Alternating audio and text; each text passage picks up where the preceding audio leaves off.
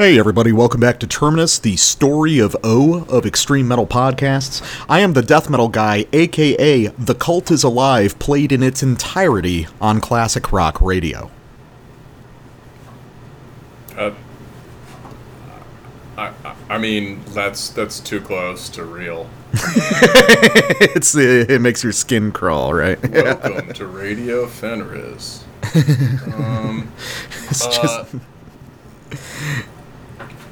Anyway, I am the Black Metal Guy, aka Screaming in 8K. That's gonna be sick when Napalm Records and all of its shitty German like joke folk metal stuff starts being played in 8K on YouTube. So you can really get perfect fidelity on the xylophone solos or whatever the fuck they're doing these days. Yeah, I want to see the new Wind Rose video with perfect resolution on those dwarven breastplates. Is that an actual band name, or did you just make that up? Unfortunately, it's an actual band name. I think it's one of the dumbest band names I've ever heard, because I think it might be supposed to be a Rising Wind. It's kind of a cool idea. I like wind. I like rising. Who doesn't? But I feel like it's kind of supposed to be a pun. It's shit that gets pushed in the YouTube, like if you're like not signed into YouTube, but it knows you like metal, so it shows you random shit. Yeah. Like, so like this is, it's like literally Napalm Records. They're a band from Italy, and they seem to be, at least at this point, entirely themed about dwarves. Fuck, that sucks. It really sucks, and not even like Lord of the Rings dwarves. They're like fucking World of Warcraft dwarves. Yeah. They like beer and they're funny and short. Yeah, it's miserable. Yeah, totally miserable. Did I talk to you about that time? They wrote a song that got memed somehow. Maybe this is how I knew about it. Called Diggy Diggy Hole. Oh no, because that's a song based on a meme. Yeah, it's from Smosh or some fucking YouTube gaming thing. They came up with some joke song and then they covered it. Yes. God. So watched out of morbid curiosity. I watched the video for this once. I recommend it to everyone if you'd like to cringe for until you can't cringe anymore.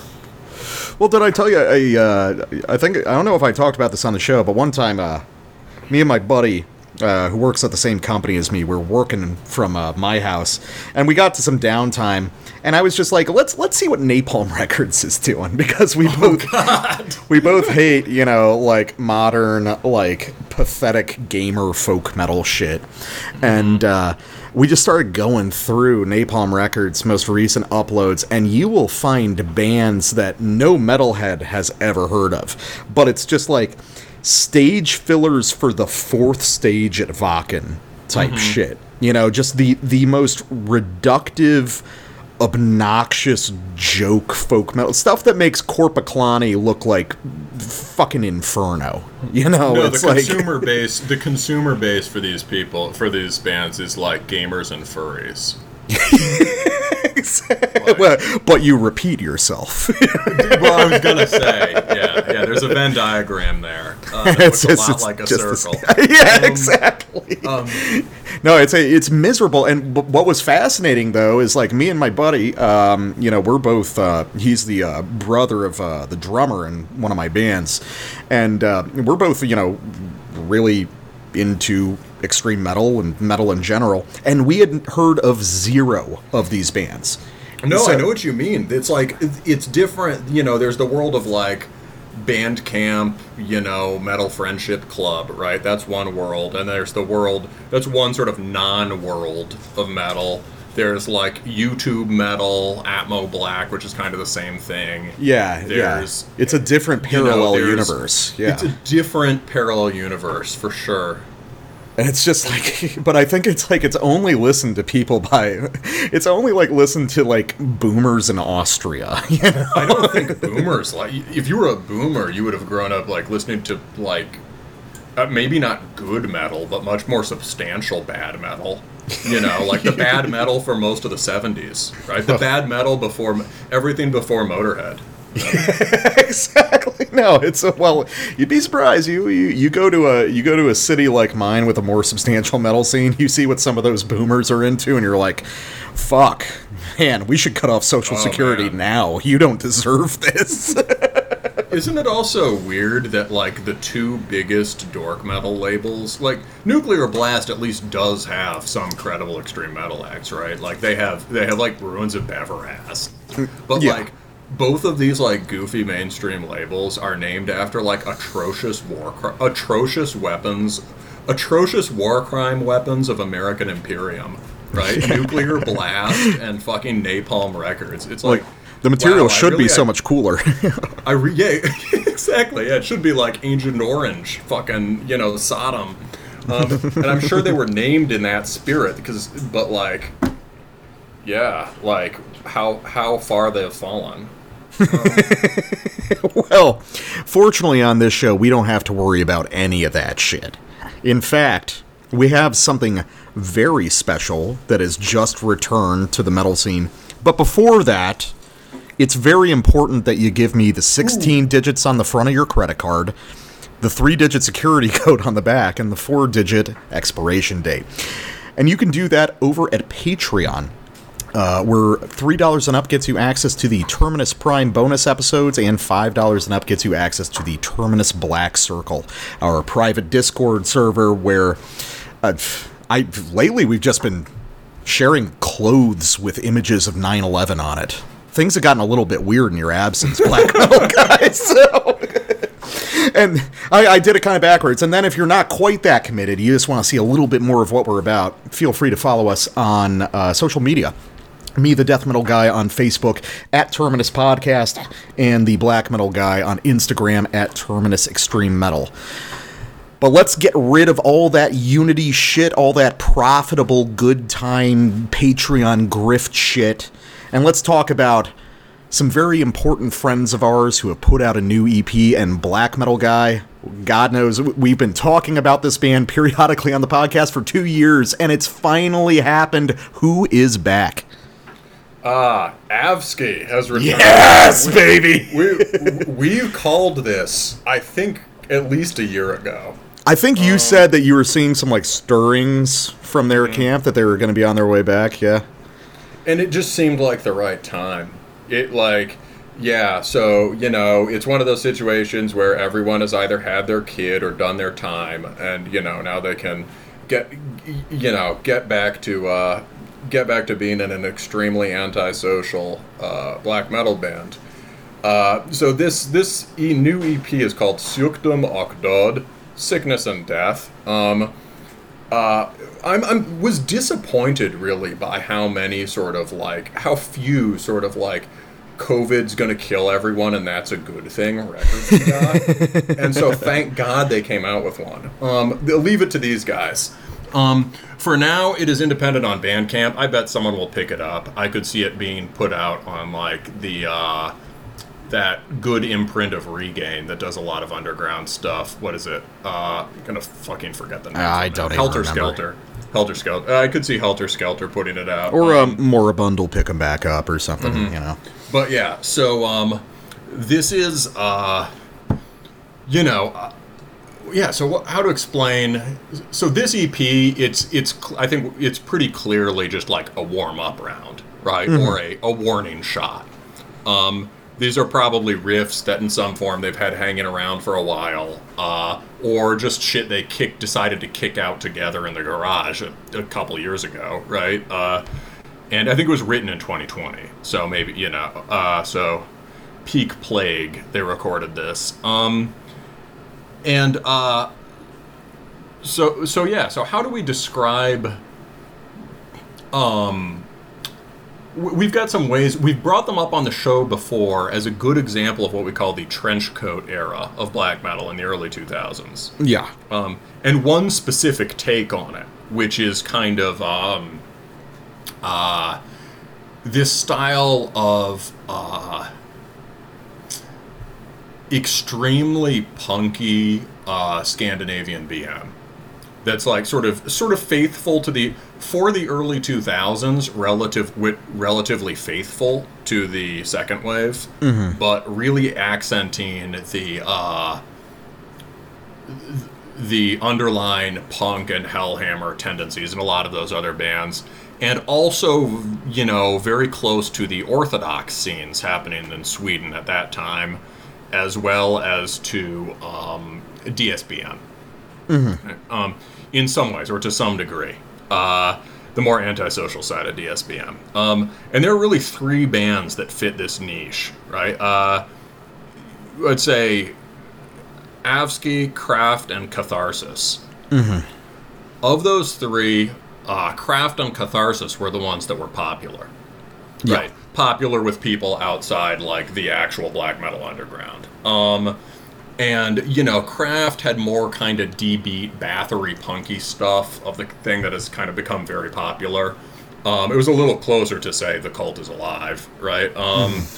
And Catharsis had a great sound, right? They were, like, just crushing in the red mayhem, right? However, neither of them had very good songwriting, really forgettable songwriting. And Avsky was nastier and punker by far than either of them. Yeah, it was Avsky was very dedicated to channeling caustic asshole energy. There's Yes. like you get the sense that I say this completely affectionately, that the guys behind this are real pieces of shit, you know. Which is great. I mean, if you're going to do this kind of like caustic, punky black metal, yeah, I should think you're probably just a fucking asshole in real life, you know? Yeah, very, you know, very sort of spitting on the sidewalk energy, right? This is, their sort of calling card song off of the record Malignant is called Fuck Your Values, Fuck Your Beliefs. And we've played that before as an interlude on the show. And that's a jam. And if you listen to that song, you'll immediately hear that these guys were really...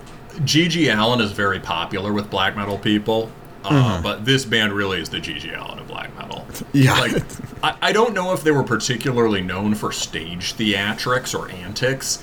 They weren't, I was maybe too young to know if they were, but this was not an image first band. No, This certainly was not. Way aesthetic, you know, not drama, not aesthetics. This was just about really nasty songs. And, you know, kind of verging on black and roll, but this really doesn't rock. It just stomps and crushes. Right? Yeah, it's people who don't know crust punk will call it crusty. Exactly. Yeah. And I guess you could argue that it is in the way that the most metal kind of crust bands are. Like, you know, it's very driller killer. There's a lot of like that kind of energy. It's very G.G. Allen has been godfathered into crust because he was just such a dick, right? They probably have a problem with a lot of that, but because he was just such a miserable dude, they really like him, right? You know, he's sort of part of that. And I mean, this Avsky has that great quality that, you know, bands like Dark Throne and even Emperor had of sounding like Discharge without remotely sounding like Discharge.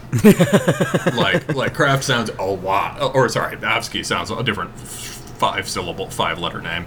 Avsky sounds a lot like Discharge without really cloning it. However, on this new EP, I feel like a lot of the signature aspects of the sound are dialed back. Possibly. I mean, it's also just... I get where you're coming from, but it's just such a radically different time. I mean, the last new material that Avsky produced was in 2010. I mean, it's been a dozen years since they've released, like, new material. There's only been, like, re-releases and compilations since then.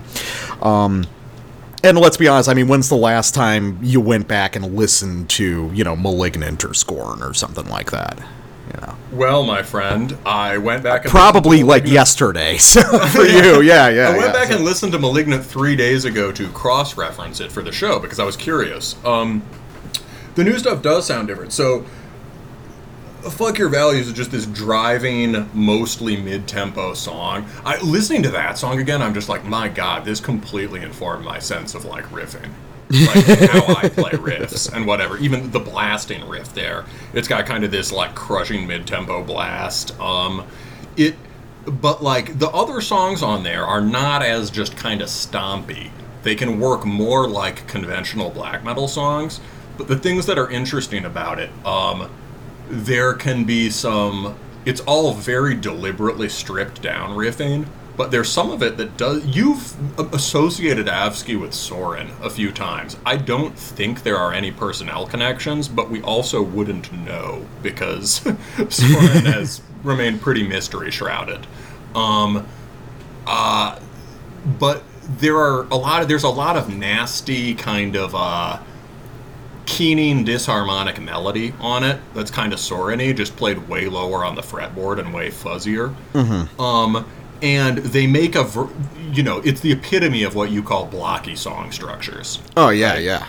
They make a virtue out of it. And the weird thing is, this EP, very short songs, right? And you would think punky black metal, very short songs. Malignant, almost everything is over 5, probably far over that. There's like 8-minute songs on there. Mm-hmm. And so they have they're 8-minute songs with maybe 4 to 5 riffs. That move in these really long blocks and just sort of just crush into one another. And so, it's deliberately stripped down and bare bones. You're not going to get sort of like high-flying sacramentum riffs, and you're not going to get like a particular kind of like. Well, yeah, you're not going to get that sort of thing, and you're not going to get like elaborate developmental long song structures. But it's more like, when I went back and listened to it, it was in some ways more like normal black metal than I anticipated. Yeah. But this new one is more like that in a different way. A lot of them, it's less muscular, I think, and it's kind of it's a lot just more like the Orthodox stuff that was happening in Sweden at the same time as Avsky. Yeah. Well, I think that maybe something to consider is just the idea that if Avsky as a project is sort of like based on being inherently reactionary, to what's going on in the rest of black metal. That's a good point. Then maybe this move kind of makes sense. Maybe they can't. It's difficult to. You can't reject just because there's so many bands now that kind of sound like Avsky did. You know what I mean? So it's like to reject modern black metal, they have to kick out in a slightly different direction now. Because that's always been part of the essence of Avsky, was a sort of like fuck off nowadays black metal quality. I think that's a very good point.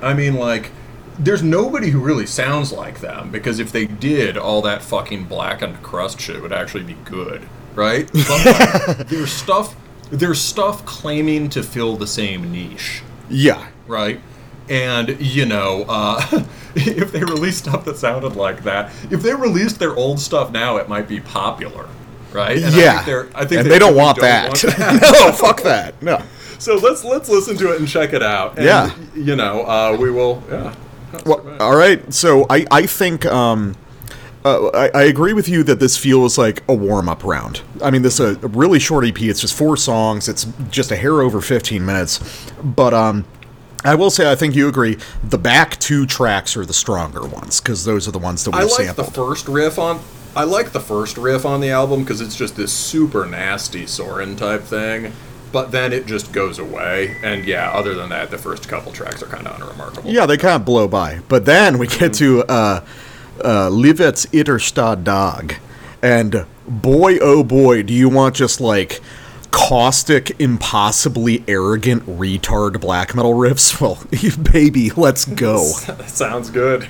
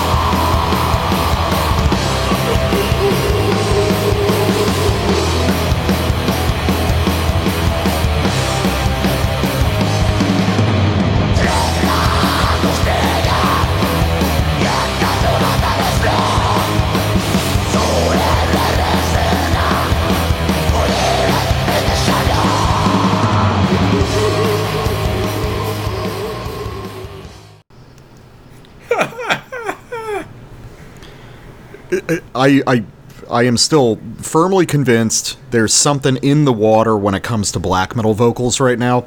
And this, for Absky, it could just be a matter of like age. It's 12 years since the last new release, but these vocals definitely just sound drunker and like pukier and just more awful and antagonistic than they ever had before. I swear, everywhere I think it's also the times. I think everyone is infected with a case of fuck this shit. Yeah, nobody gives a like because some of those vocals sound like almost like Mons Veneris vocals, just a sort of like puke wailing, The spirit is very close to Morte Incandescente. That's yes, what I was getting at when I said sidewalk spitting. This also, I'm also outside the bar and not stepping aside when people walk down the street. Yeah, and just like like vomiting just so the bouncers can't see you, so they won't cut you off. It's attractive woman walks down the street. Don't stand aside. Sigma.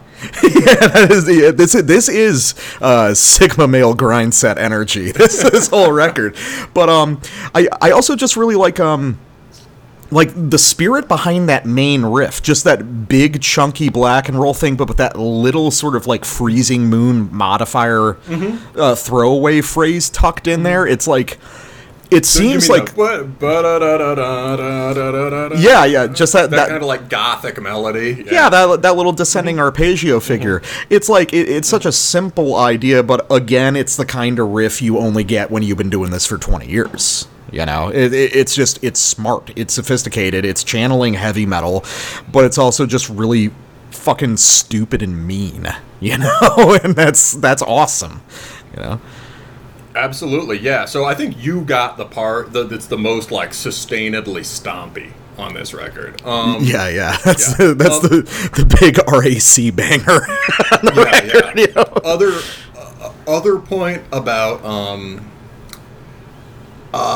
Other point about like the vocals, it's like, I think I had this in the notes somewhere, but like basically every place I tried to sample, someone is going blah.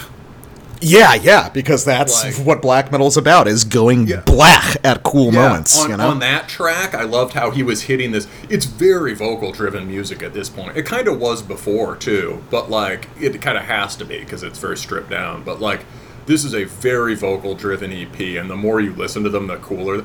The way they could be mixed with a little less reverb, I feel like, to put them a little more up front. Well, I think listening to this again, I'm pretty confident that this was like a live recording. This is like some mics set up in a garage. There's something about the quality of the reverb that suggests like aluminum siding kind of thing. And something about the whole vibe, I don't think this was recorded in a studio. I think this was a really good home recording in like a garage practice space kind of thing. Well, that's awesome, and I thoroughly approve. I guess I mean like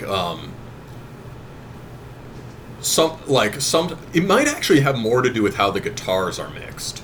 Right? The guitar sound it's thinner and more classically cold on this record than it was on the older stuff. Yeah.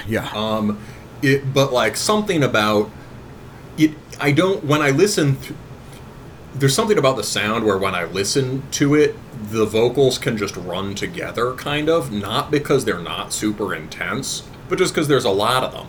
And they maybe it's the vocals are fighting for the same sonic space as the guitar.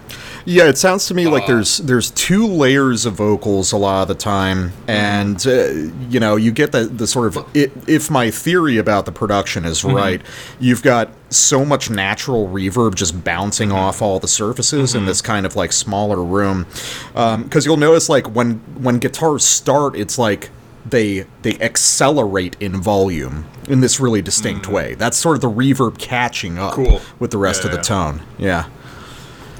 Well, that's a good point. But like, anyway, point being, once you really start to listen to it a few times and notice the vocals, they're insanely powerful. And, and they have hooks built into them. So like in this track, in the one you sampled, he was doing things he doesn't do on the rest of the record, I think, which was like strong emphasis on this. Yeah, like that. That's like this song thing, Whereas on the next one, the Phantom Carriage, it's a lot more about bleh.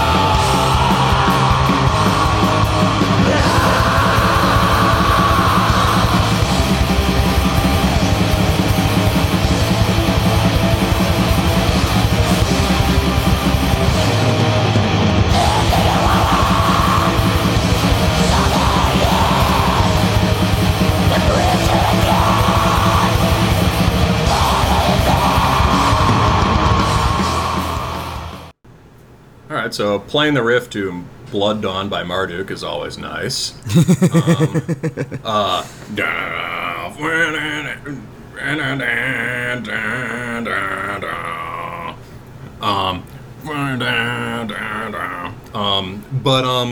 there's this other thing going on. So there's a lot of nods to other bands on this record, which I think is like probably kind of deliberate. Yeah. Like it's you know, they're like they're warming up to Return, and they're like paying tribute to other sort of Swedish greats. And I think part of that is that there's more just like of this sort of classic second wave gothic melody stuff going on. Like you know, more things that sound like Dorian scales and stuff like that, or like very chromatic versions of minor scales or whatever. So here again, you get these these kinds of chromatic minor runs that have the same kind of tonality as that thing that you were saying sounded mayhemy on the last one. Mm-hmm. But with that kind of like ripping kind of punk beat and those kinds of racing minor chording, it sounds kind of dissection-y. Like really simplified dissection. Yeah. Like really just like basic elements of dissection, main verse riff. And the title of the track, The Phantom Carriage, also signals that, I think. Like, that's like the Somberline cover. Yeah, right? yeah. So I'm not, you know, who knows? Maybe it wasn't on purpose, but I don't think it's an accident. Like, it feels like they're gesturing to these other, much more hi-fi black metal bands. And even the, you know, they do a variation also in that thing, in the punky sequence you liked, that you were saying is a 4 Against 2 thing. They're doing a variation on like a skank beat from Pentagram, I think, right? Something off Pentagram. Yeah, I could definitely imagine. Yeah, it's like a slow down. Oh wait, no, sorry.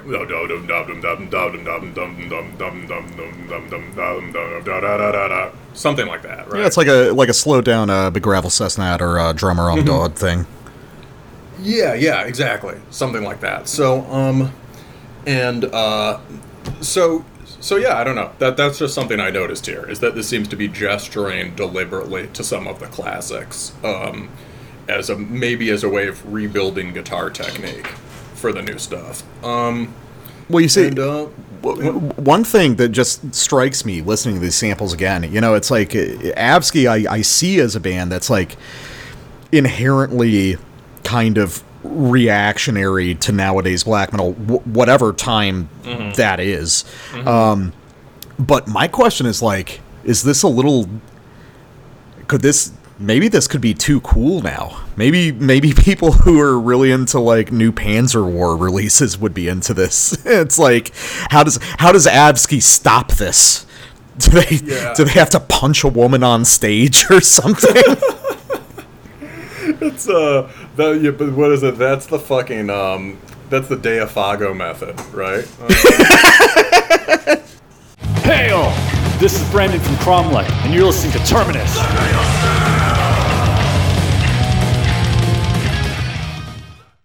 All right, and we are back from talking about all sorts of things to talk about one thing: Diabolical Blood Swords by Theriomorph, out now on, at this point, the kind of storied label Terratur Possessions. So Terratur is known for a particular kind of sound. They were one of those one of those labels that was sort of holding it down for underground black metal at a time when those networks were not that strong. Well, except maybe, Finland would be one, or, whatever. Certainly, in the, like, late 00s, early teens, and stuff like that. And they sort of helped define the modern scene in a lot of ways. But the music associated with that label is very transitional. It's like orthodox black metal, but very stripped down and punky, and often with a greater emphasis on riffing than you would get in the more glitzy sort of song/live performance oriented orthodox bands. And so this project has a long history with Terratur. It was originally named as something like Cornir. That has an that's if I pronounced it as it was written, we would have to bleep it out.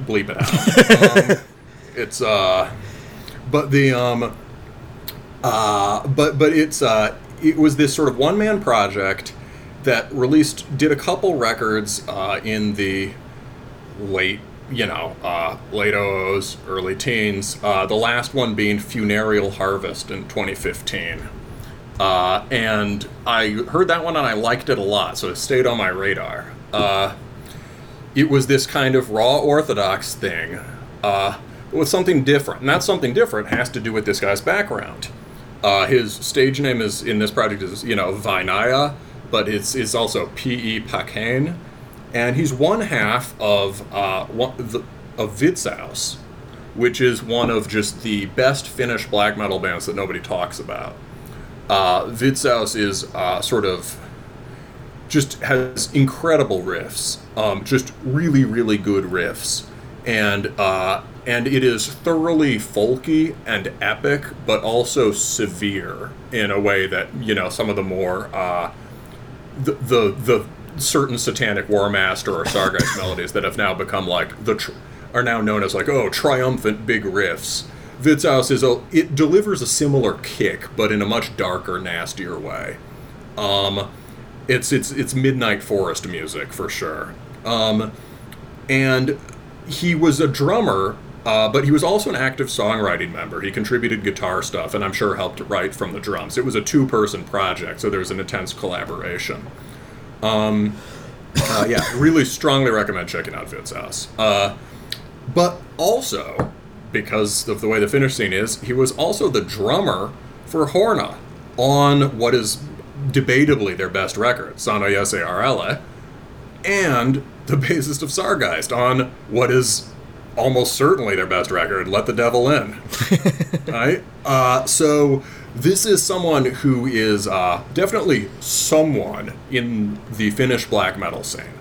And what he brings to this more Swedish and French style is a Finnish mastery of core tremolo riffing, right?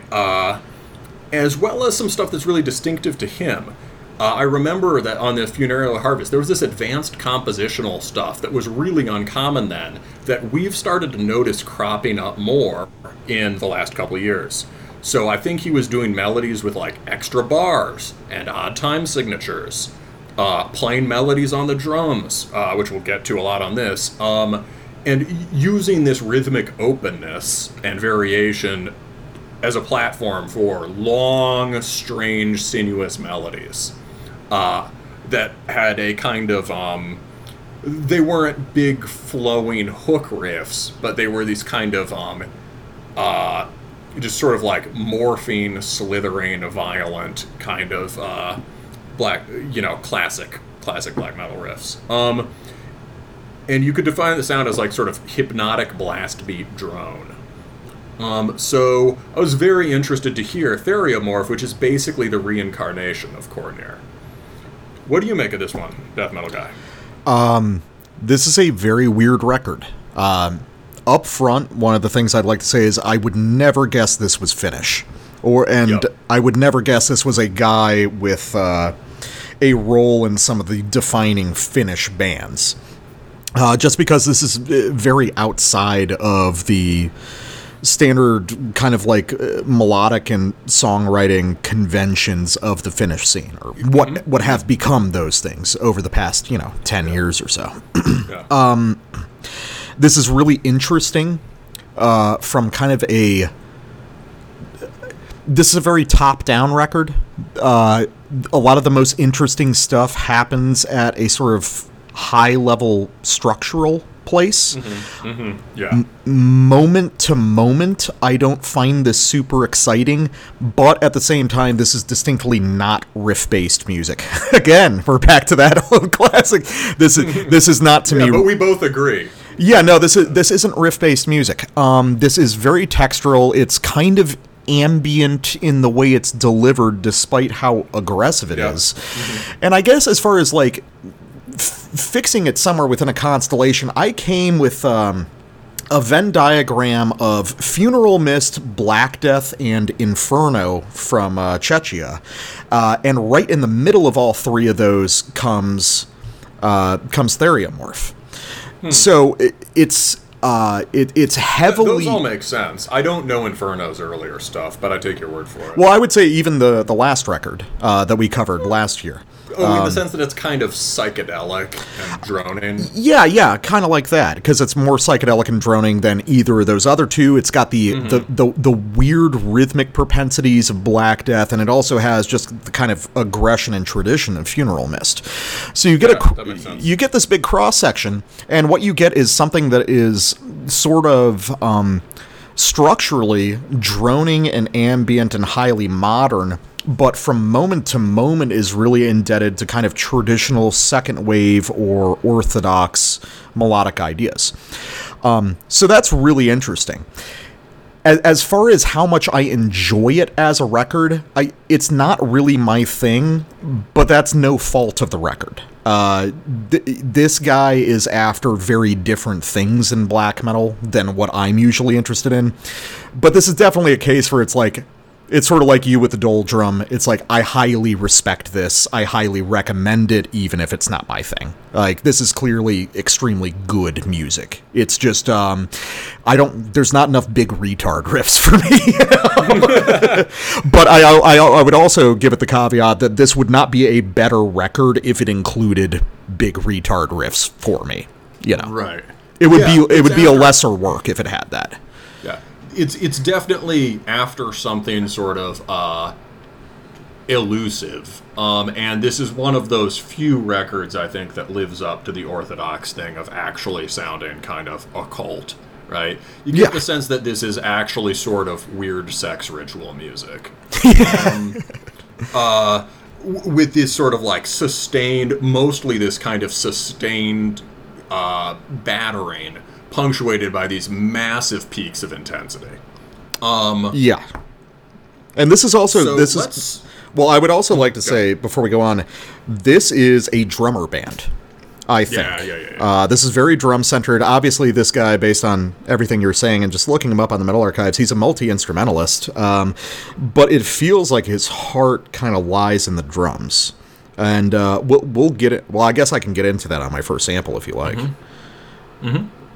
So one thing we were talking about on the Funeral Mist record, which was your favorite of last year, was the weird kind of layered drum stuff with both real drums and drum machine work.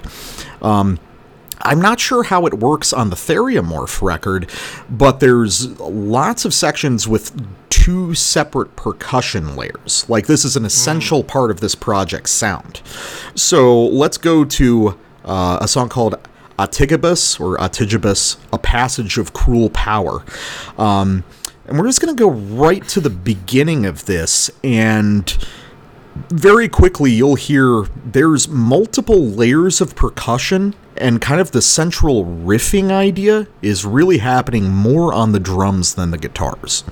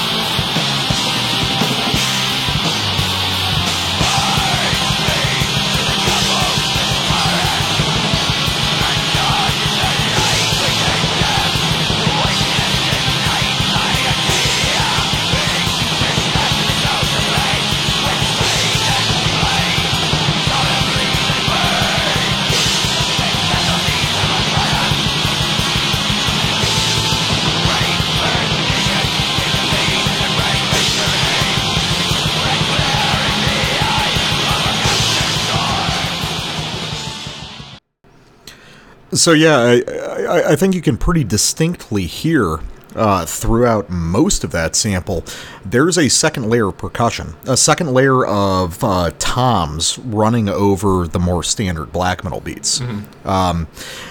And this is like an omnipresent feature of the record. This is not a one-off. This is something continuous through the whole album. And the kind of dry production pushes it to the background a little bit, but it's an essential quality of the music. There's a lot of significance placed on it, and I think in a sense the listener is supposed to be listening to these sort of rhythmic inflections primarily, with some of the riffing pushed a little bit more to the background than we would typically imagine from a black metal record. So here's a question. Would you prefer having the drums further up front? I think in general in this record I'd prefer a slightly fuller production in general. I listen to those big tom runs, and I can hear what he's doing, but I wish they had a little bit more body, just so they would, stand out, fill in that kind of mid-range a little bit more. I don't think they necessarily need to be louder, but like a little bit of EQ adjustment I think would go a long way to making some of those features stand out a little bit more distinctly. Yeah, I suppose you could say that's the point. It's a cult. It's behind the veil. Not everyone's supposed to pick up on it. But I take your point. Something I do really like the timbre of this production, of this production. Like this kind of like. I figured buzzy, you would. This is your kind of production right here. It's buzzy, woody tone, buzzing, woody kind of like dry but with fry around the edges of everything. And so I like the way this kind of like rattling way the drums sound. If you could have that but also have it be louder, I certainly don't think I'd object to that. That would just sound cool. That would be like, it's a guy banging on some bones. This record is a little quiet. It's kind of interesting the way this is produced. It's produced unlike an Orthodox record and a lot like a Witzhaus record. Which is sort of buzzing, droning, and like this, it asks you to turn it up. And in that sense, it's very faithful to the way that the early 90s, a lot of the 90s Norse records were produced. Right? Like, Emperor, like, the Emperor EP is loud as shit. You just have to turn it way up. There's something similar. This is, when you turn this up, it is very loud.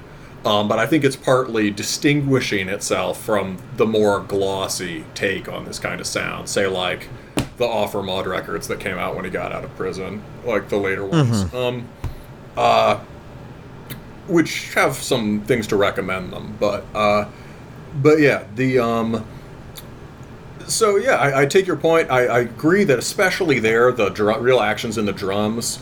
The riffing is very restricted, and it's got some of the things that are kind of like, it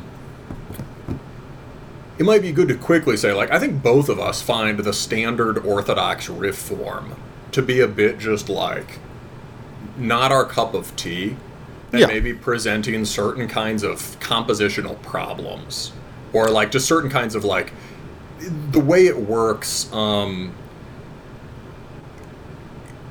don't want to get too much into it here, but like, when it's presented in this way, where, as you said, these kind of blocky angular chords, right? It's none of these, they're not meant, in this case, they're being foregrounded in the drums. They're not meant to be center stage. But just like the standard riff form for this genre, I usually don't find that engaging, and I certainly think that's true here. And I was thinking about it, and I think it has something to do with half steps. How are you? So, like, the intervals these melodies often center on, it's like the root, the six, the minor six, obviously, and then one half step over the root and one half step under the root.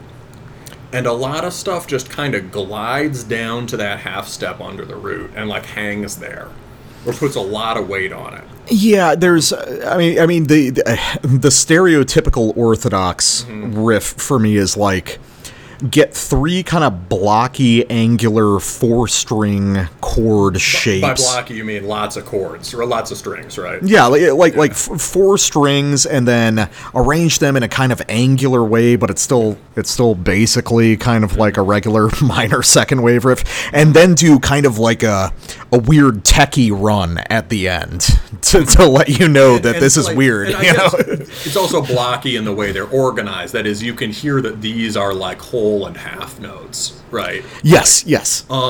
They're sort of organized in processional. At its best, that can give it a sort of mechanical processional majesty, right? If you hear like Aosoth just sawing on four chords, it's like, and you're like, oh god, this is so heavy. But here it's got this sort of way of sliding. I think it can create a very eerie atmosphere, and a sort of otherworldly atmosphere, and a kind of sinisterness. But if it's all that, the music can become a little slight and elusive, like a little, like not quite. It loses a bit of it gets too vampiric and loses some of that werewolfy vim and vigor. Right? We're back to the underworld debate. yes. Team Jacob. But the sort of, and I thought about the differences. Those intervals are really important in second wave Norse stuff, especially, for instance, in Mayhem, right? Yeah. But like, if you listen on De Mysteris, Euronymous is constantly changing that up with really majestic whole step stuff. You'll hear like two variants on the same phrase, and the second one will have a whole step. Or you'll hear some super epic Dorian scale type melody, and then he'll like sour that with the half step, and that'll set something else up. Or another good version of how this is used, Emperor hits those intervals, the more buzzsaw Emperor and Darkthrone stuff, all hits those intervals hard, but if you're just playing power chords, it's in a more death metal way of creating dissonance, right? Or like doing the most abrasive kind of thrash riffing. You're not like hanging on it as part of a minor chord progression. Yeah. And when Gorgoroth does it, they use them as passing tones in Dorian scales. Well, Infernus is a once in a generation guitarist. So we can't compare most people to him. I guess to be devil's advocate, weirdly enough, briefly here, I would say it's like, I think on a different record I'd be more critical of the riffing here, but given the kind of structural conceit of this album and how the kind of rhythmic ideas are so foregrounded, it's just, I don't see the riffing as very exciting, but for me it's so backgrounded, it forms a sort of ambient texture to me. Yeah. I can't bring myself to be too concerned about it. It's like, they're not really my riffs, but they're clearly not the sort of leading voice here. No, I think if you feel good about it, I feel good about it. That's kind of my feeling as well. I just wanted to take it as an occasion to talk about that. Does that make sense? No, that's fair. Because there's certain kinds of records where you will really gravitate towards the bass line riff structure, or I will, right? I'll be like, yeah, they're not fancy riffs, but like they just sound sick, right? And so this is he's playing in a style where the baseline riff form may appeal to some of your ears more than it does to ours. That's fair. Yeah. And I was trying to think that through musically. So it's not really about this record. It's about Orthodox in general and tendencies built into the riffing that then he's kind of responding to and using musically. So, next sample, Nocturne, Under the Uninvited. To me, this is easily the standout track. And what it does is it's got sort of the two extreme, it has the two major strengths of this record. Brutal repetition, punctuated by these very determinate moments of high-flying drama. And sort of decisive moments in the songs. The sample starts about 45 seconds into the song proper, and for all 45 seconds he's been playing this riff. And this is a really good Orthodox riff.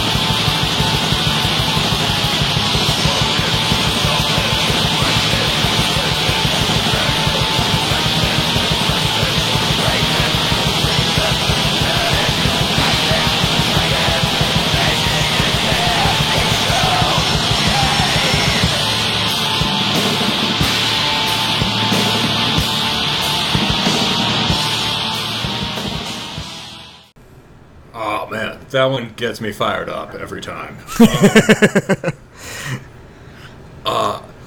So what we're talking about there, so you can hear that is a sequence of awesome riffs in this. They're very faithful to this particular idiom, and they're all really good versions of it. The last one you just heard is the closest to just a buzzsaw and second wave power chord riff, and he just hits it really hard.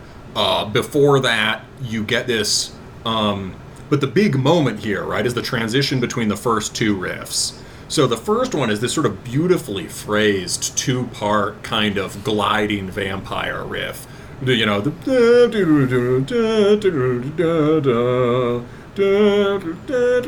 I can't even hum it, but it's too fancy. I think I'm doing bad humming today.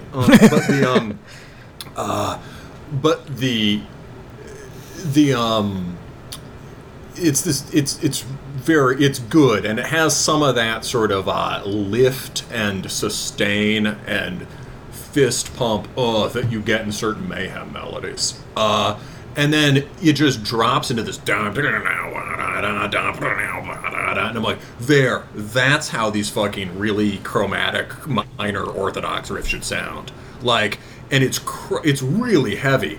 And you know I always like slide riffs, right? Mm-hmm. But in this case, what's important is that it's not a slide riff. He's articulating everything with his left hand, right?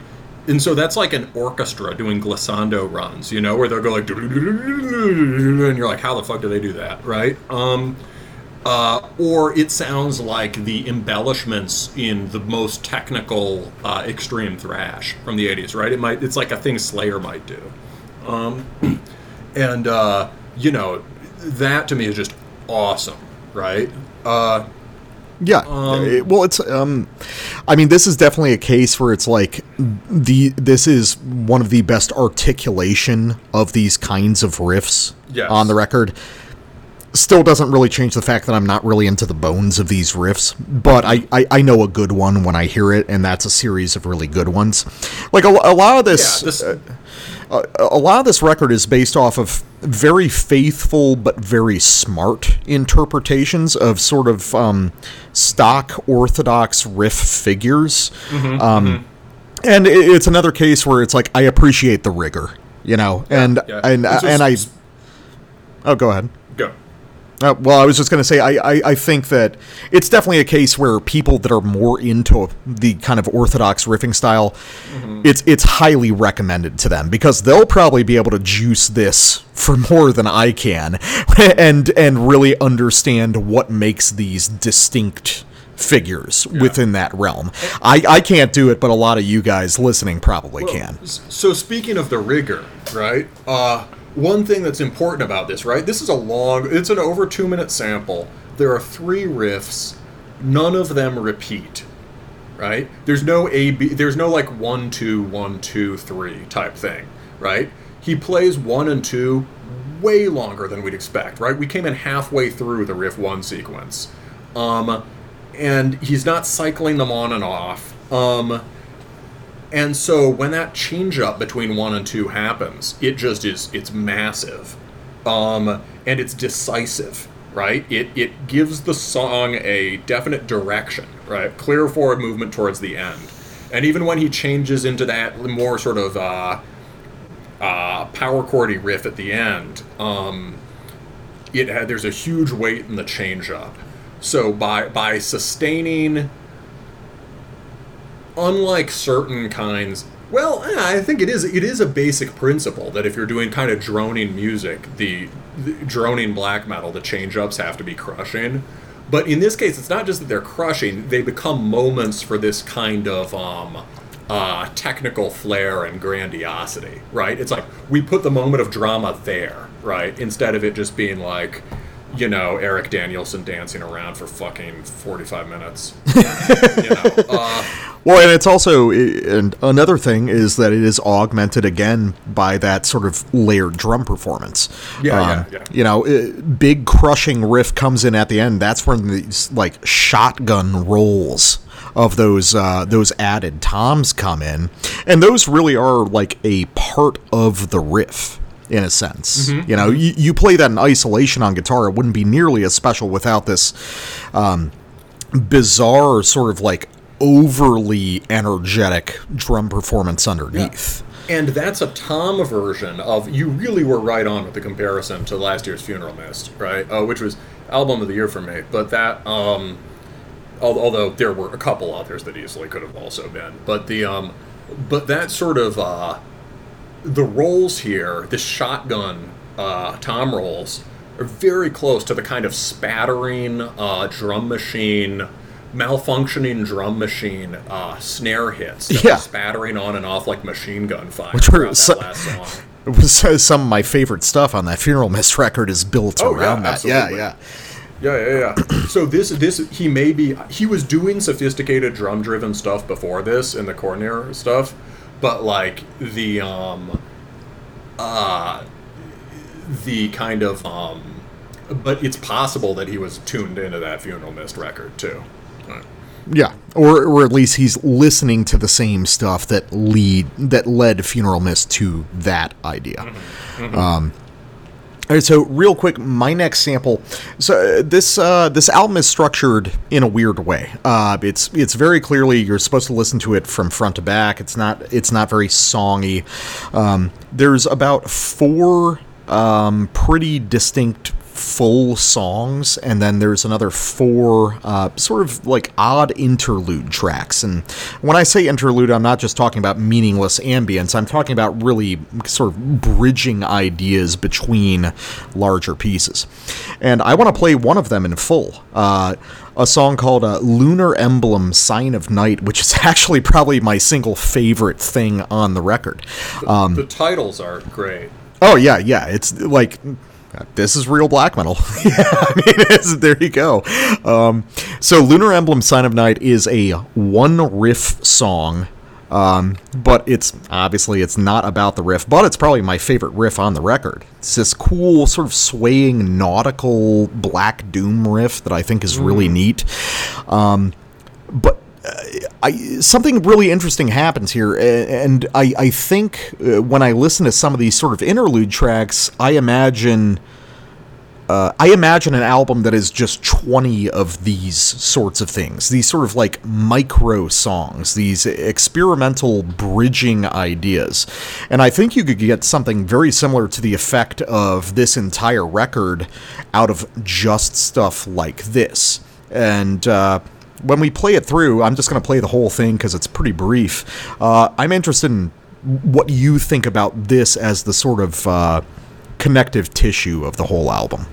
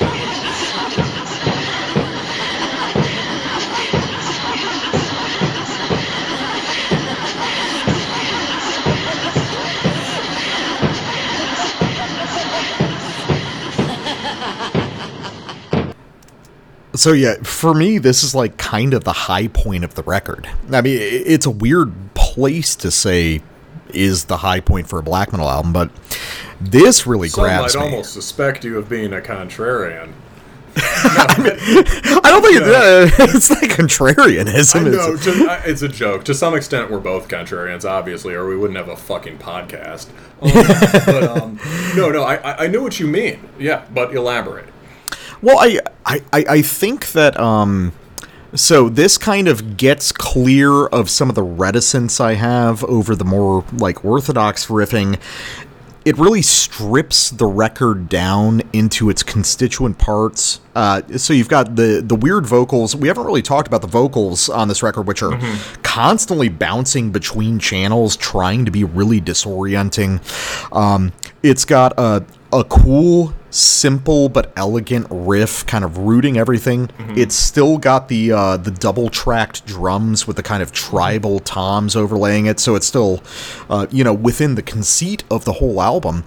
Yeah, it's not just an isolated interlude. Yeah, no, it is part of the continuum of the whole album, and I just like the atmosphere. I even like 30 seconds of just witches cackling at the end. I'm really down for conniving witches in black metal. I really like sort of like feminine witchy stuff in black metal. I don't know. You don't hear a lot of that these days. So. Yeah, no, this is definitely, well, I think we're hearing more of it. Yeah, nowadays we are, yeah. Maybe not witchy in every case, but certainly this more lunar tendency, whether it's music that actually sounds feminine or sounds like it's kind of striving towards and worshiping the feminine, right? The best example being that fucking the Narbaleth record, yeah. Narbaleth from last year, and before that, although with a very different mood, the Flamen record, which I just think is outstanding, and I should mention more on the show.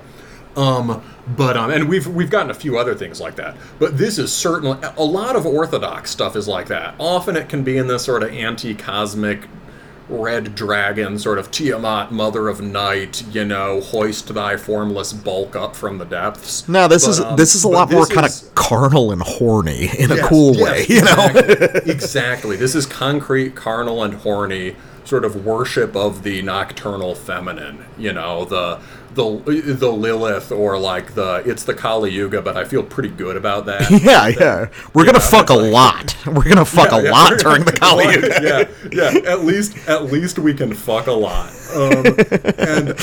So it's definitely got that very authentically going on throughout, and I think that's one of the strong points of the record. And I like this. I know what you mean about this. I personally really like the last of these sort of non-interludes. Basically, the last of these short songs. They're the things that are most song-like on the record, right? The last one sounds a lot like Blood from the Air, or Blood from Air, something like that by Coil. I'm sure this guy's super into Coil, and definitely a similar kind of cracked eroticism. Coil records, of course, more oriented towards worship, towards the masculine, but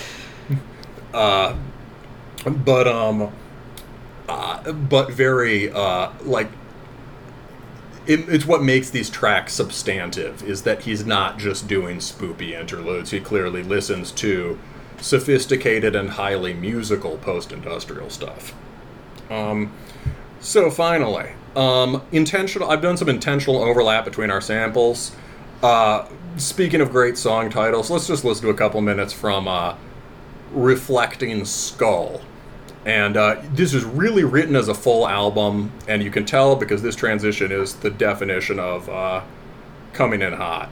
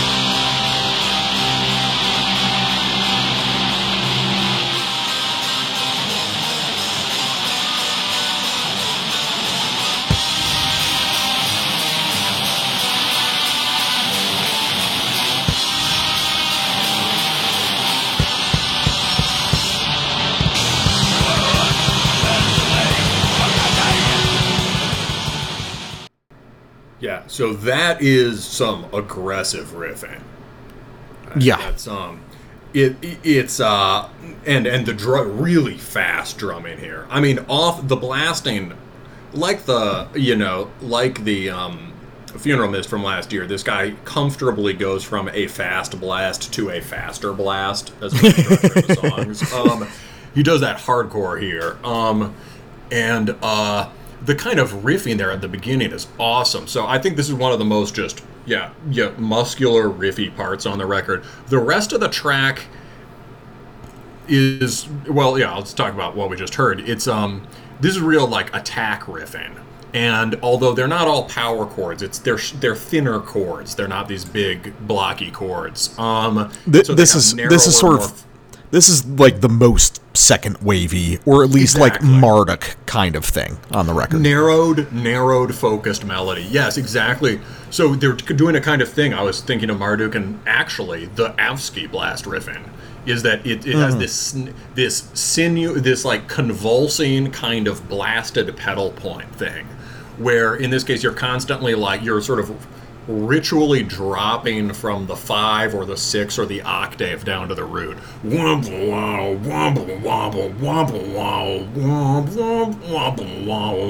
And you're doing it in a kind of drawn out syncopated way. So it just and that's almost like a convulsive kind of hardcore riff at its heart. Yeah, exactly. It's like I'm learning, Dad.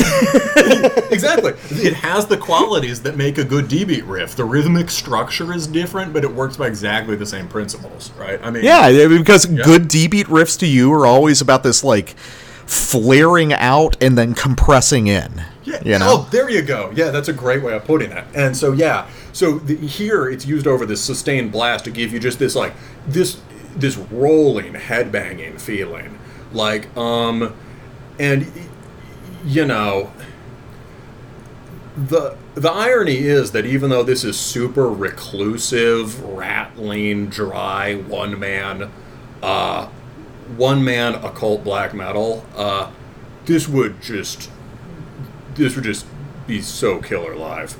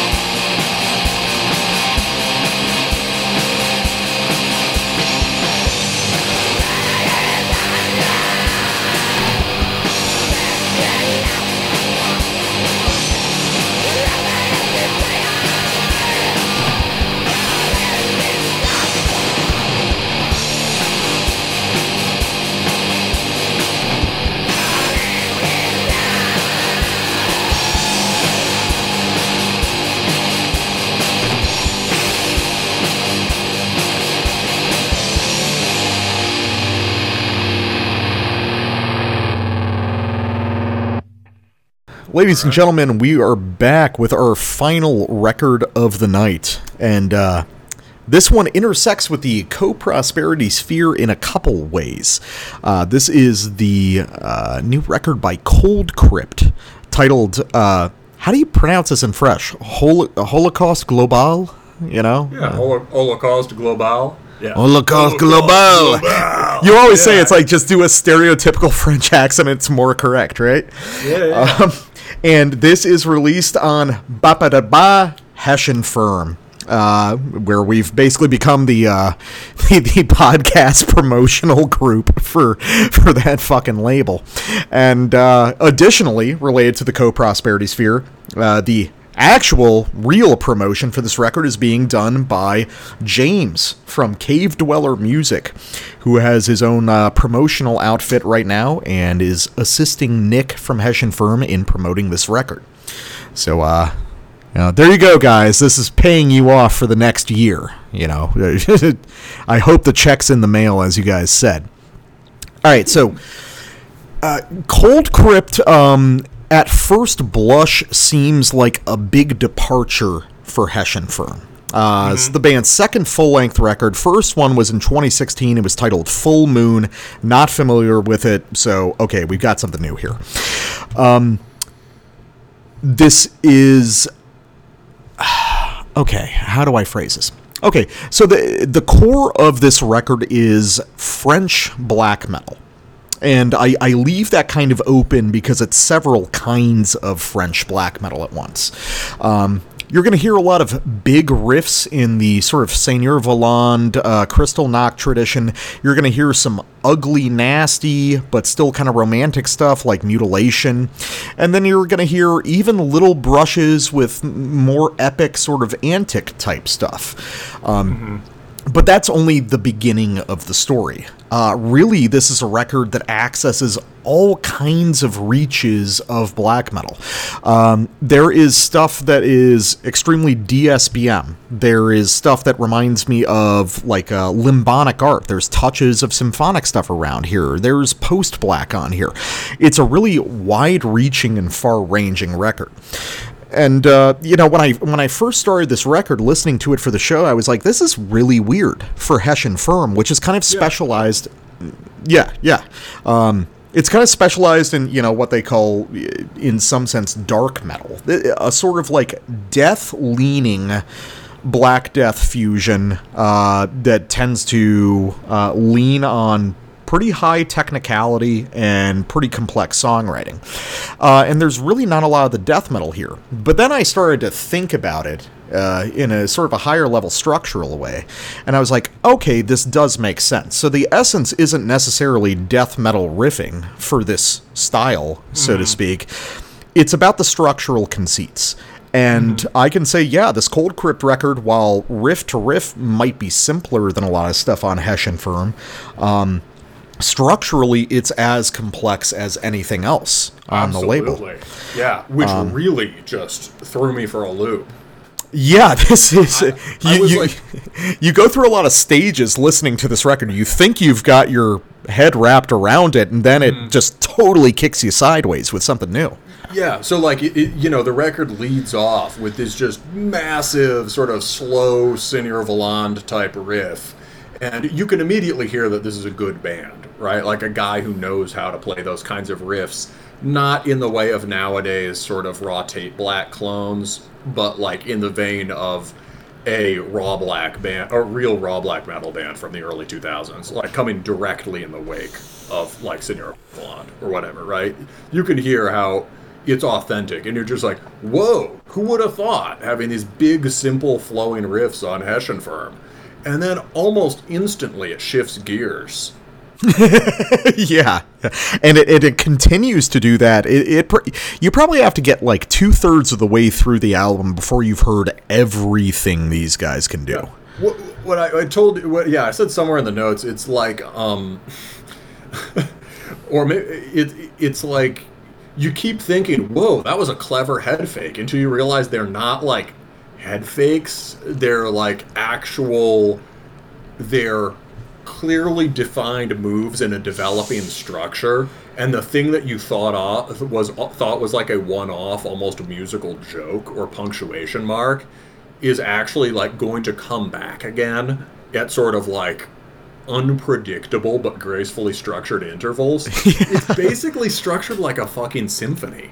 Yeah, it's he introduces two not trading themes, but trading theme types at the beginning, right? We've got our sort of a thing he gets about that early raw French stuff, like the Seigneur Voland especially, is that it's triumphant sort of, but not at all in the way it's been flattened into now. It's very scowling music. And very melancholy also. And he hits that hard at the beginning, these sort of like glorious melancholy riffs, and then throws us into something much uglier. And for the rest of the record, he's swapping between those ideas, and all sorts of things on the spectrum between them and beyond. Yeah, this is it's like excuse me. It's like you said, there's a lot of figures in this record that you think are sort of like head fake moments, but then you realize the head fake has transitioned into a new 3-minute section of perpetually escalating and elaborating ideas. This is not a riff salad record in the sense that there's extremely angular kind of key changes and transitions throughout this album, but they are not one-off moments. They are substantial musical movements. That, when one of those abrupt key changes occurs, you're not getting a single riff and then back into the main motif. No, you're going to listen to an escalating series of 3, 4, 5 riffs within this new motif before it transitions to something else. So, despite the sort of aesthetic of this music, which is sort of, I describe it as like 2000 CDR black metal. Yeah. This is kind of like the highest articulation of that idea. The actual structural underpinnings of this music are far deeper and far more complex than anything you would have heard from that era. And that juxtaposition of ideas, this sort of like low art presentation. It seems janky. Right? It's deliberate, like Eurojank to a degree. Yeah, but it's only 2000. Yeah, but then it's only when you listen to the way these songs unfold in this kind of processional movement-based way that you realize, holy shit, this is actually kind of brilliant. It's just it's almost like he drew out the structure on a piece of paper with like this kind of riff here, this kind of riff here, and then filled it in. Yeah, he filled in the actual riffs. I don't think that's actually how he wrote it, but it has such a feeling of top-down structure. It's like, certain people, you can aspire to symphonic structure in black metal, and this band, in part because it's not showy about it at all, and doesn't overstress the details of that, really kind of nails it. Yeah, absolutely. So with what you were saying, you were talking about, so we're going to open with a giant kind of Seigneur Voland riff, and then it's going to go somewhere different. Well, I've got that exactly. So here's one for the kids, but here's one for the kids. Exactly. So this is off the. So there's a kind of a long intro track, and then the first main song is called "Aux Oubliettes." What is that, like From Crypts? Something like Oubliettes. Oubliette. It means like to the dungeons. An oubliette is a kind of dungeon that you would have. Specifically, it's a floor trap. Yeah. So when the guys charge into your hall, you grin and you pull the chain, and they fall into the dungeon below. Right. So, okay. So, we're going to start a couple minutes in, and the first couple minutes is absorbed in a sequence of brilliant kind of like Seigneur Voland meets Melodeath lead riffing. It's genius. This is catnip for me. And you're going to hear more of that, but then something very different happens.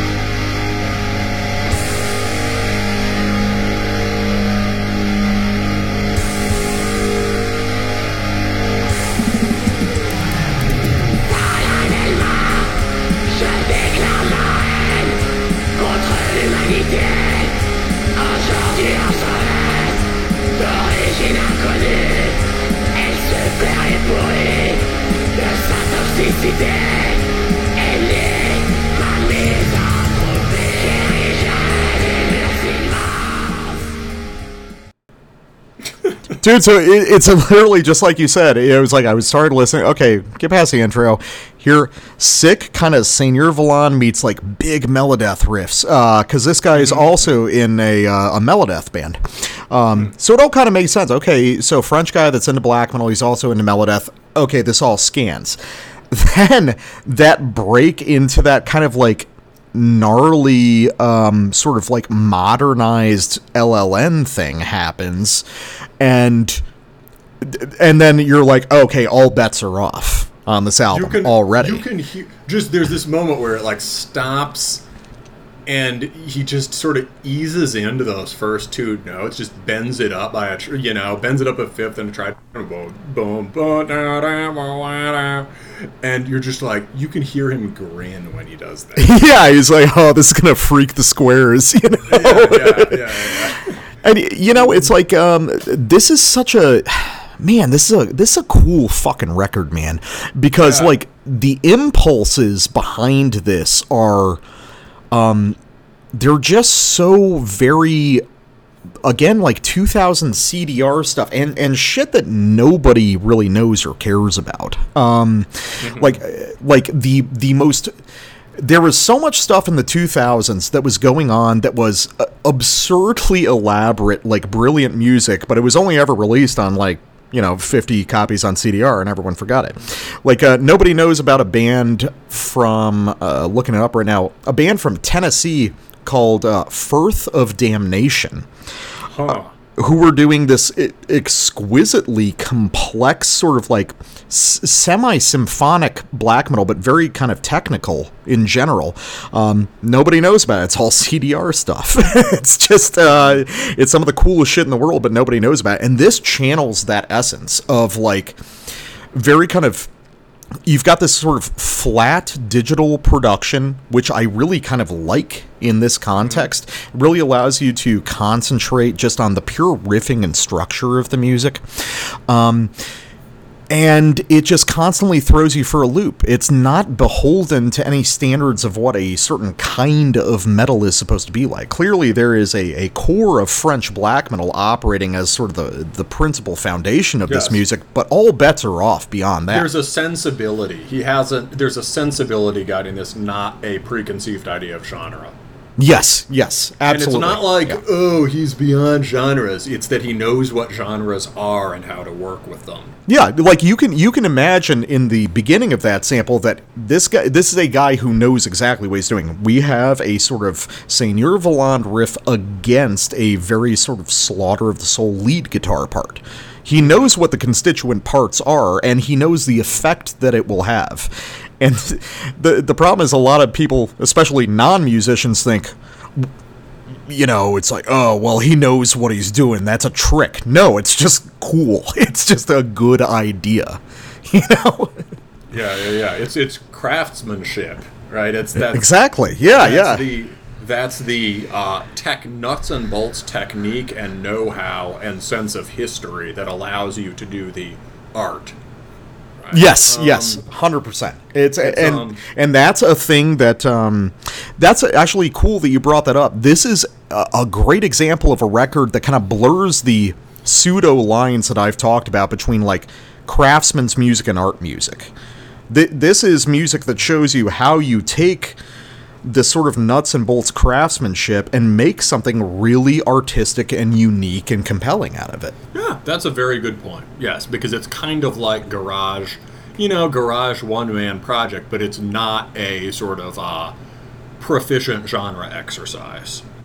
No, there's something special about this. Yeah, very special, very weird. Another thing it reminds me of in terms of the more epic riffing is just in terms of that specific kind of, or like before it was cool, janky Seigneur Voland worship. Do you know like who's the band who did Follow the Wolves to My Grave? Follow the Wolves to My Grave. You showed me them. It's some sort of totally ridiculous USBM that's like these French bands plus Satanic Warmaster on crack. Are you just thinking of Wolves Guard My Coffin by Behemoth? No, I swear that was a song title. Maybe I'm getting it wrong, but it's something to that effect. Yeah. Oh, was it just called Warwolf? Warwolf? Yeah, I don't know. Never mind, guys. I'm tripping. All right. So We'll figure it out eventually. yeah. We'll go to Divine Inquisition. This is a huge song. This is probably the centerpiece of the record. Yeah, I almost left this moment for you, but then I was like, it's actually easier if I take the big moment. So the first, the after that initial sort of skronkifying that we just heard, the album sort of continues in that vein, sort of sour French vampiric stuff in the old way, mutilation way, and sort of depressive, punky kind of shit, right? Very trench coat energy. And it hits a kind of deliberately drab continuum that almost, although it's sonically really different, mood is a little like Thy Light or something. With more drama, more grit, less uniformity. But then finally, we get to this just, I was talking about decisive turning points in songs on the on our last review. Here's a decisive turning point in the album.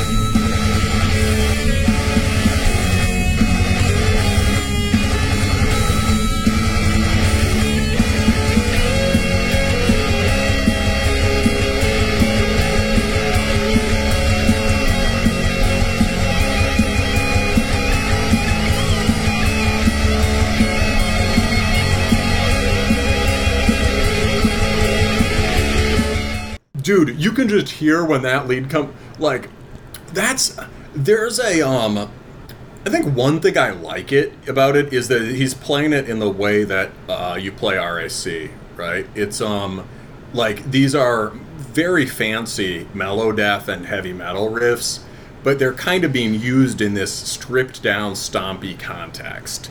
Yeah. And, if you want to hear a more traditional example of that, the Seelan Volonen record from last year is a good example of this kind of RAC-style heavy metal leads, put flamboyant heavy metal leads installed in just vicious, stomping black metal.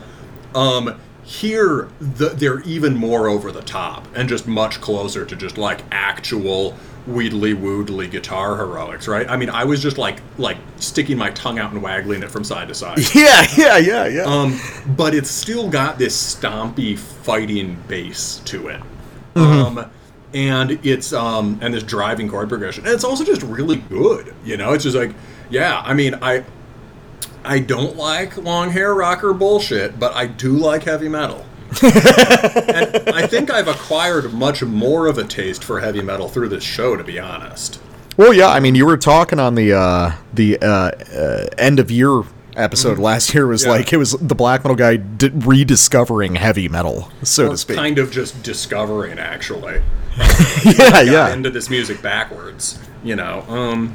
Yeah, probably like most of our listeners did. You know, you start with Morbid Angel and then you find Iron Maiden a few years back. You know?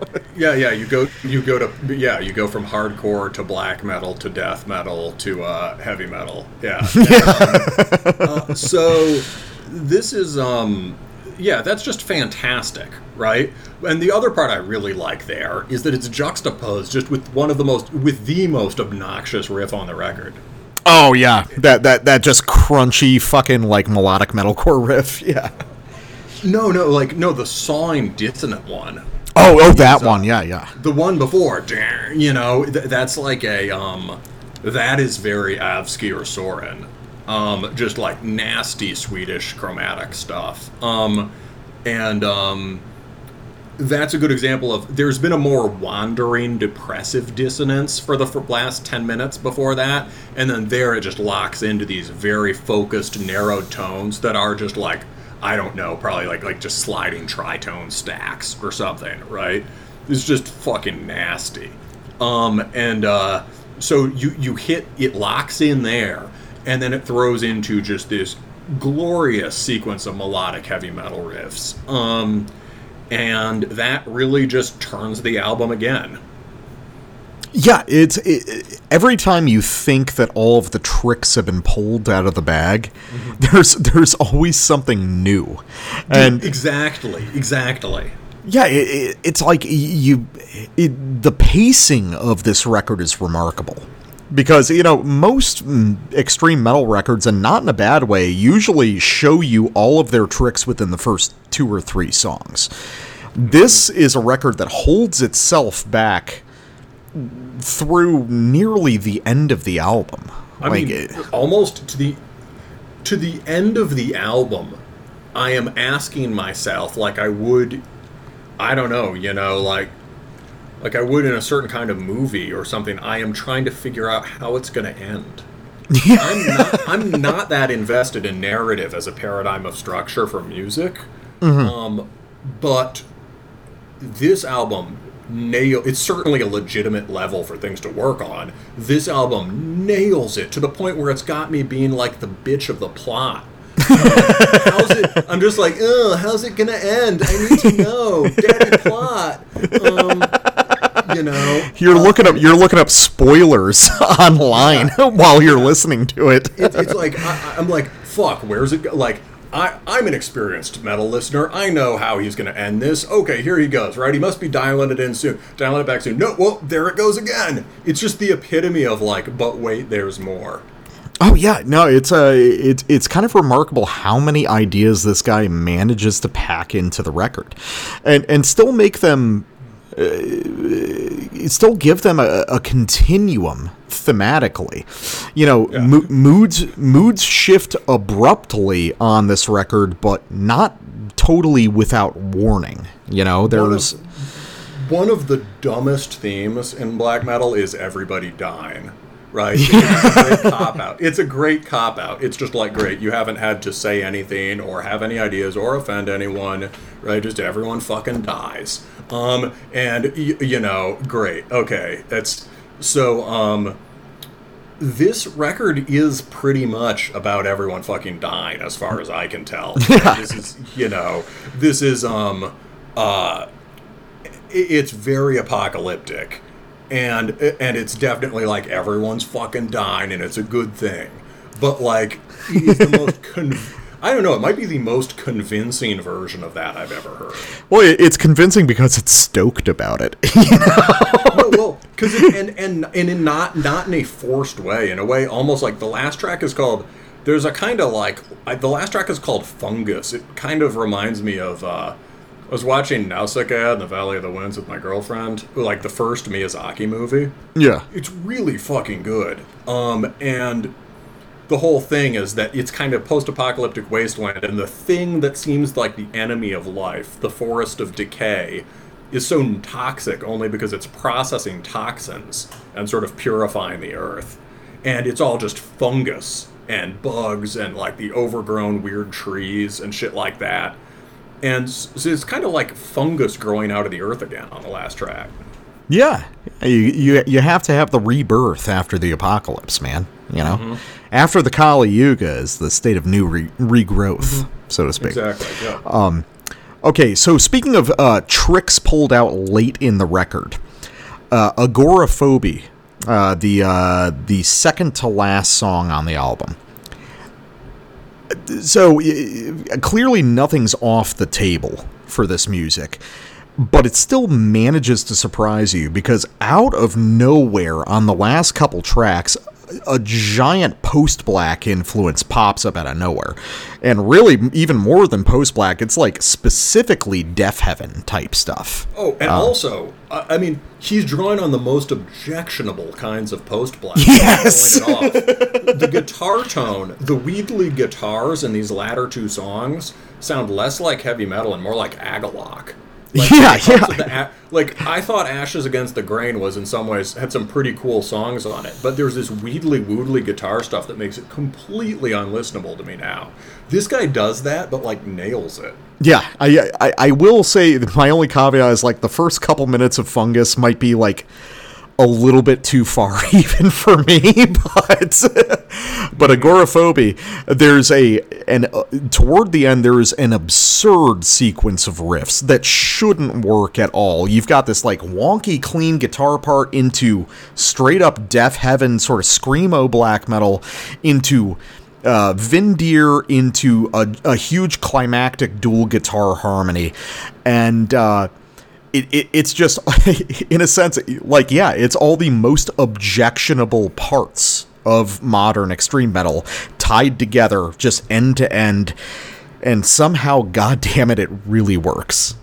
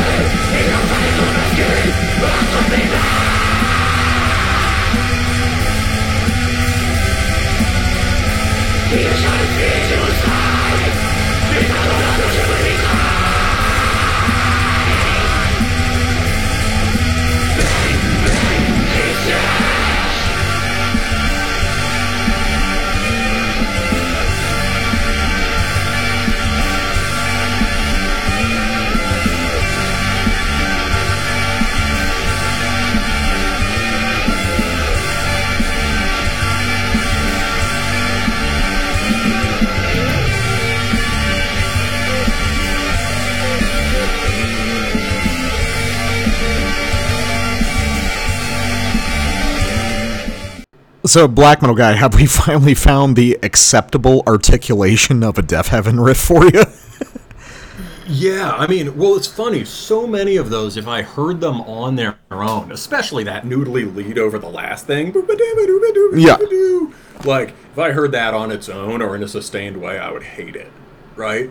But somehow, in the kind of in moving quickly between these different ideas and using them to build this much longer musical statement, it's pretty compelling, and it's also just fun to listen to. Like, there's a non-cheap novelty to the way he organizes songs. It's just inventive, and it's just like, okay, what's he gonna do? How can he sell me on this bullshit post-Black riff, right? It's and he does. Yeah, so that big blasty riff, that was a Deaf Heaven type riff. So you've got the clean riff, and then you've got sort of a micro, like, windier riff, and then after that, the big, like, constantly ascending one is super Deaf Heaven. Yeah, okay, that makes sense, yeah. Yeah, like a whole album of that, well, we know I can't stand. But, he uses it well here as a punctuation mark, and it's also, I think that's on the riffy side for Deaf Heaven. At least from what I remember. They're often just these pretty, vacuously pretty block chord sequences.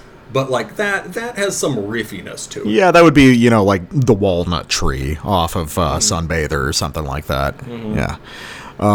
But yeah, no, you have a point, which is like, this is a record that manages to really bridge the gap between like high level structural interest and just moment to moment excitement, which is really hard to do, like harder than a lot of people realize, to make something that is very compelling in a sort of like high-handed artistic way in terms of how it's arranged, but also continuously exciting and enthusiastic throughout.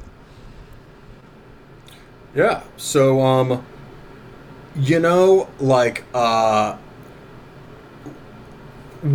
so for my last sample, I've already said some stuff about Fungus, and I've also got to go get drunk, so we're gonna keep this one pretty brief. But just anything else I need to say before this? It's like, this is the longest track on the album. It's the last one. It's this flourishing of life out of death. And this track in particular is that epitome of that track that can't stop, always seems like it's going to end, keeps going in a cool way. It's less like just a sustained climax than a very dramatic final part of a story. And it closes in a real, what you pointed out this about another Hessian release, the Into Oblivion EP we loved 2 years ago, right? It has a falling action section. Some people just don't know how to end a song anymore, right? This guy excels at doing it. We get a falling action at the end. What I've got for you now is possibly the most bloated sample ever on Terminus, because how can I fucking sample 2 minutes of this?